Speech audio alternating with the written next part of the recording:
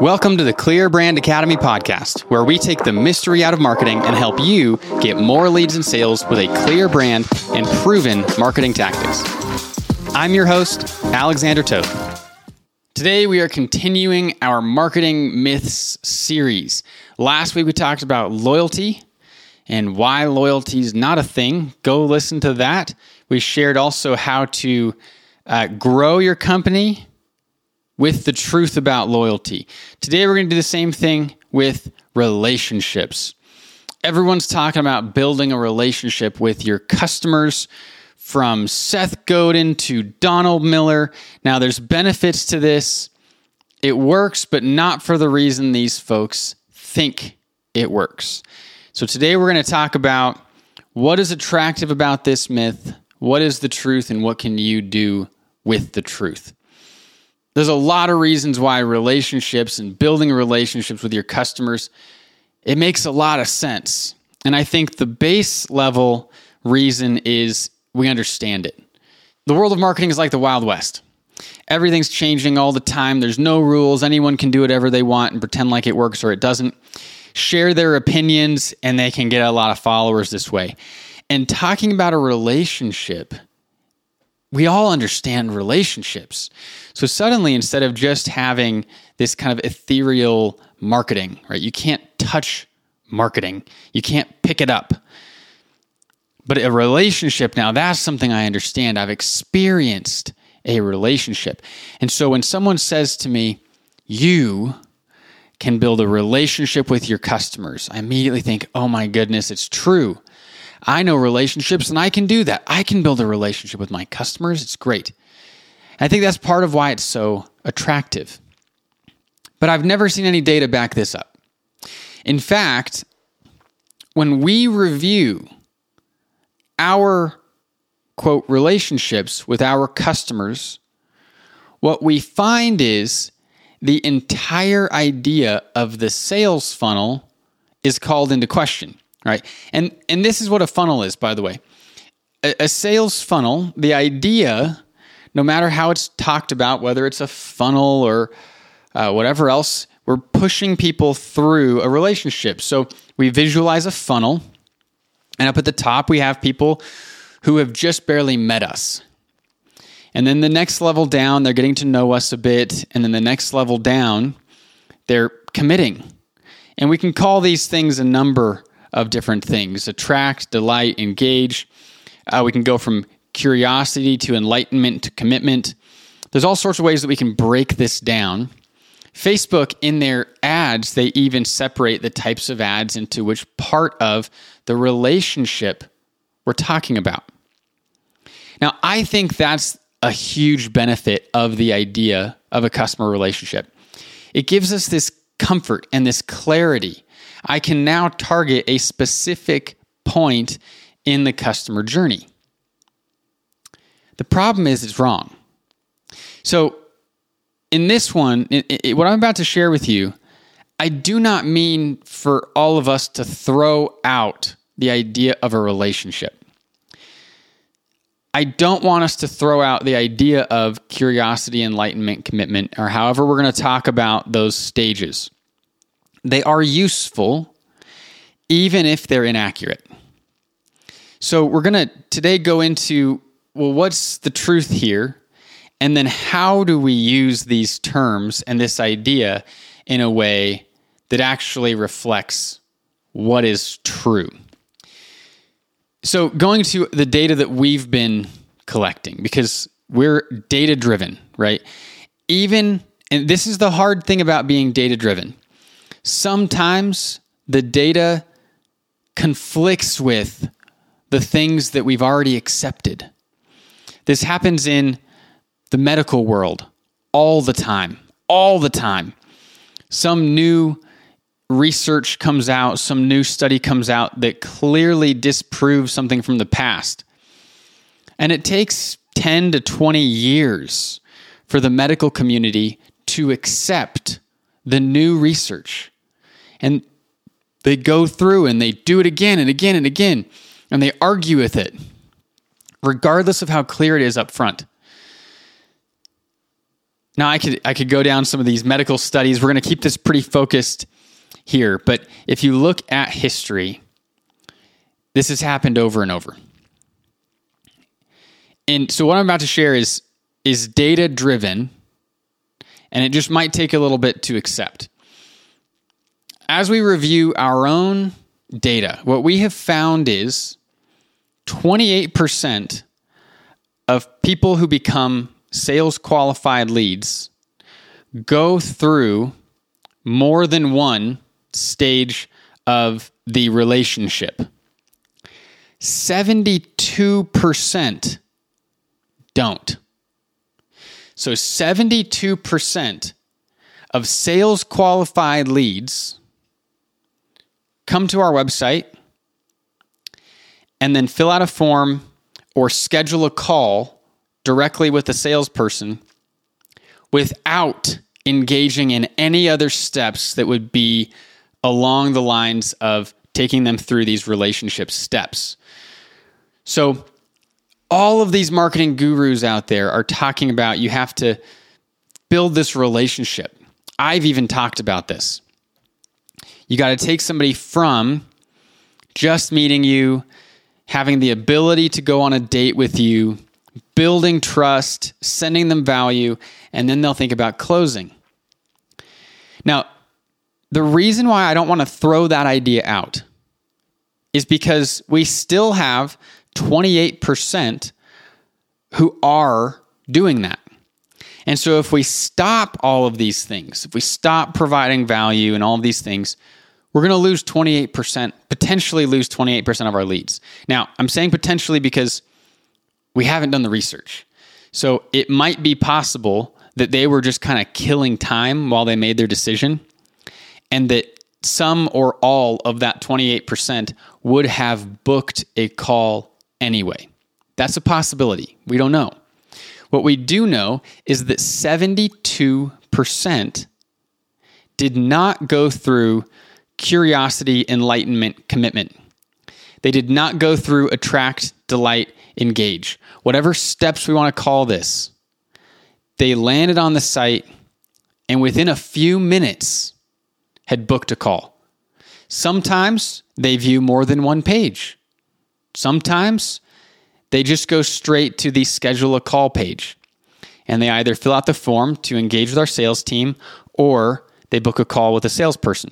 72%. Now, I'm talking about the lack of data with relationships, right? Well, we do have data about something else, though. And that is what we would call mental real estate. There's plenty of data about this. And I think that this fills in the gaps that are missing in our data about relationships. If we are clear that 72% do not engage in a relationship, they go straight to a page and then book a call. 28% do, but we're not sure if they needed to. That's interesting to me. Now, mental real estate, let's talk about this for a second, because like I said, I think this fills in the gaps. Mental real estate is the idea that the more space you take up in somebody's brain, the more likely they are to buy from you. What does that look like? Well, let's first talk about a physical good, because this is much easier to think about. If you go to a grocery store and you're going to buy, let's say, a Gatorade, and that grocery store doesn't carry Gatorade, you can't buy Gatorade. And you can fill in Gatorade with anything, because this is part of how companies grow, is in order to grow, if you're a physical good, you have to increase your physical availability. If you're not physically available, people will not buy from you because they can't, right? If you go to Whole Foods and an option of coffee that you really like isn't there, in the online world, you might go online and buy it, or you might just pick up something off the shelf, which is why shelf space is such a massive strategy for physical goods. So now let's think about mental space in that same way. If somebody goes to buy something that you sell, and you're not on their mental shelf, they're not going to buy from you. So we want to be taking up mental real estate. We want to be on those mental shelves within their mind. Now, mental shelves function kind of similar and kind of different to physical shelves. So a physical shelf, at a store, it's broken up kind of by topic, right? Okay, I want sparkling water. I'm going to go to the sparkling water section. I want produce. I'm going to go to the produce section, right? And they're going to look for your product in the section that it belongs in. Makes sense. With our mental real estate, what we do is we connect products and services with problems and uses. Let me say that again. We connect products and services with problems and uses. So ibuprofen, for example. Ibuprofen solves the problem of pain. So people aren't really walking around thinking about ibuprofen all day, looking for an opportunity to take some ibuprofen. But when they're in pain, they think, oh, I need something to solve my pain. Okay, what do I have in the house? I've got Tylenol and ibuprofen. And they're going to use one of those two, right? So that's how a product solves a problem. But it's not only problems that products are solving. There's also the use of something. I love San Pellegrino. And there isn't a problem here. I could drink plain water all day. I have no problem with plain water. But I really love San Pellegrino. So it's not solving a problem for me, but there's a use here. So I get thirsty, and in my thirst, I'm thinking, okay, I could go get some water. I could get some San Pellegrino. There's this use here. Similar to a new TV, right? You can go, if you have a broken TV, that's a problem, but the TV serves a use more than it does a problem. And this is how almost all luxury goods function. Luxury goods tend to not solve problems as much as they do just serve uses. So, in a person's head, if we're going to map out their mental real estate, they have sections, kind of like sections of a grocery store, and the sections of the mental real estate are devoted to problems and uses. Now, in our minds, because our brain burns 20% of the calories of our entire body. The last I checked, I think it takes up something like 5% of the weight, but it burns 20% of the calories. I mean, that's insane. So your brain is burning calories like crazy, and your body and brain know that one of the best ways to stay alive is to burn less calories. So what this means for the mental real estate is we have far less options in our mental real estate than we do at a grocery store. If I go to the pain section in my brain, there aren't dozens of possible options like there might be at the pharmacy. There's probably 2, maybe 3 options. Now, what research shows is that bigger companies, they are within more mental sections of a larger population. So there was research done in Turkey on Coca-Cola versus Cola Turca. So, I mean, basically the same thing. And Cola Turca is sitting here trying to differentiate themselves. It is the Turkish beverage. And again, we could do a whole podcast on the myth of differentiation, but Cola Turca's differentiated themselves like crazy, right? If you are Turkish and you like being Turkish, you should drink Cola Turca. But Cola Turca sells far less than Coca-Cola. And researchers went through and they identified a whole bunch of possible uses for Coca-Cola and Cola Turca. So I drink it on a hot day. So that's option, there's one possible use. Another possible use is something to increase my energy. Another possible use is something to share with a friend.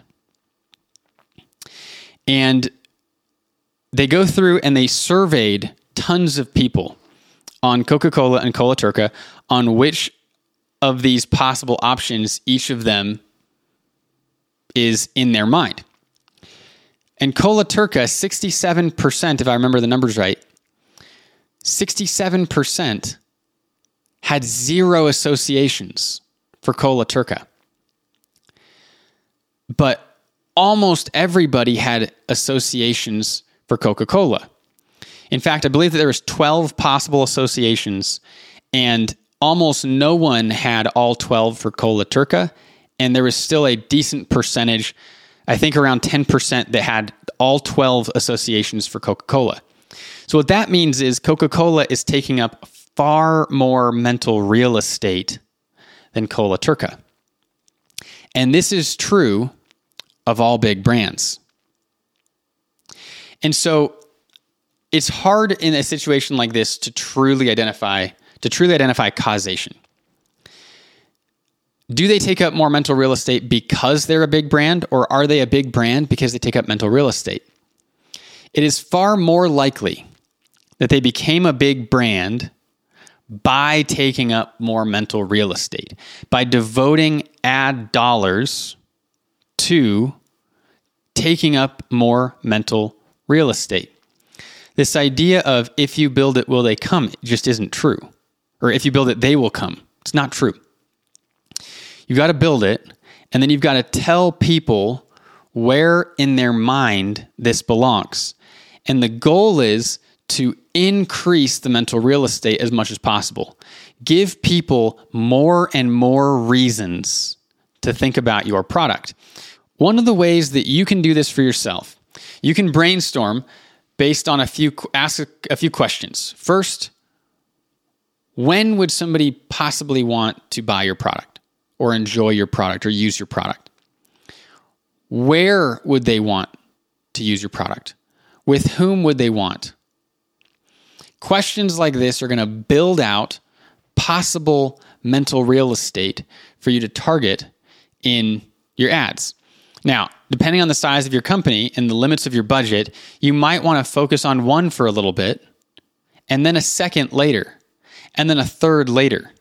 If you're a bigger company, it would make sense to devote your budget to more of these options. But if you're going to want to grow, this is a massive part of your strategy, taking up more mental real estate. Now, for more information about this, I highly recommend How Brands Grow Part 2. It's by Byron Sharp and Jenny Romaniuk. I'm sure that I'm messing up the name. I'm so sorry, Jenny. I don't know how to pronounce your last name. But How Brands Grow Part 2 dives deep into this if you want more data and explanations around this. Now, going back to our original topic of relationships, the reason why I don't think we should throw out the idea of relationships as a whole, building a relationship with our customers, is because it is a great way to take up more mental real estate. If you go through these steps and you do something like create a landing page, a lead magnet that we're giving to our customers for free, then we send them emails. What are we doing? We're more than building a relationship. What we're actually doing is taking up more mental real estate. And if you think about a way that the relationship works, you spend more time together, and by nature of that, you think about that person more often. If you're married, you're thinking about your spouse all the time. You're never thinking about somebody who you don't know. And this is why I still like the idea of relationships, but I think that we need to tweak the way that we approach it. So as we're building out landing pages, and I got to tell you, Silicon Valley companies are fantastic at this.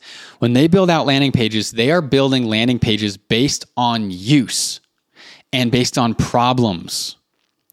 I was today just going through and comparing project management software. And I cannot believe the number of landing pages that these companies have that are devoted to specific uses. They're selling one thing, right? A Silicon Valley company like Asana or Teamwork or Monday.com, it's one thing. It's one platform. And they're using their landing pages and blogs to expand the use so that no matter how you're thinking about using this product or this program, you can find that use on their site. But the other fantastic thing is as you explore their websites, you're coming across one use after another use after another use. So that's all fantastic strategy, and that's before we even collect an email address. In fact, I didn't see these companies really offering lead magnets. That's not a huge push that I saw as I was going through these software companies. Now, I'm not making general statements. I'm not saying that you should avoid lead magnets. What I'm saying is it seemed clear to me that these companies had prioritized focusing on uses rather than the relationship. That's mental real estate. Now, I still think lead magnets are great because they collect email addresses. And email addresses are great because they allow you to email people. Now you're in their inbox. You can send them emails that help to demonstrate a number of uses. Those emails now can expand the mental real estate. And so I think this is the shift that I would recommend. If you're thinking about building a relationship with your customers, I would start thinking a little bit less about the relationship itself and more about the mental real estate. Now we're going to expand the mental real estate through the same activities that would be included in building a relationship, but it's going to shift your focus a little bit. Instead of putting out a lead magnet for the sake of having a lead magnet, now you're going to put out a lead magnet, and the idea here is to clearly demonstrate at least one use of your services. Potentially, the lead magnet might cover dozens, depending on how you go about writing the lead magnet. It could be 13 ways to do X, Y, or Z. And these are all different ways that somebody could, for example, use a project management software. And now what we're doing is we're taking up more mental real estate. Still, keep sending emails. But instead of focusing on convincing someone to trust you, focus on the uses or the problems that your product or service can solve. That will expand the mental real estate that you're taking up in your prospects' minds. And that is actually, in my opinion, and again, the research on this is few and far between, but I believe that this is why the idea of building relationships feels like it works. It's because the people who are talking about that are accidentally expanding mental real estate, and that's what's working. So as you move forward with your marketing, my recommendation here is to, instead of accidentally expanding mental real estate, start doing it intentionally. Make a list of problems your product and service solves and the uses that your product or service can help with, and focus in on those. Use an email sequence to demonstrate those things and expand the mental real estate as your focus rather than the relationship. Thanks for listening to the Clear Brand Academy podcast, where we take the mystery out of marketing and help you get more leads and sales with a clear brand and proven marketing tactics. If you liked this podcast, please leave a review on Apple Podcasts or wherever you listen to podcasts. If you'd like to outsource your marketing to our team, go to clearbrand.com.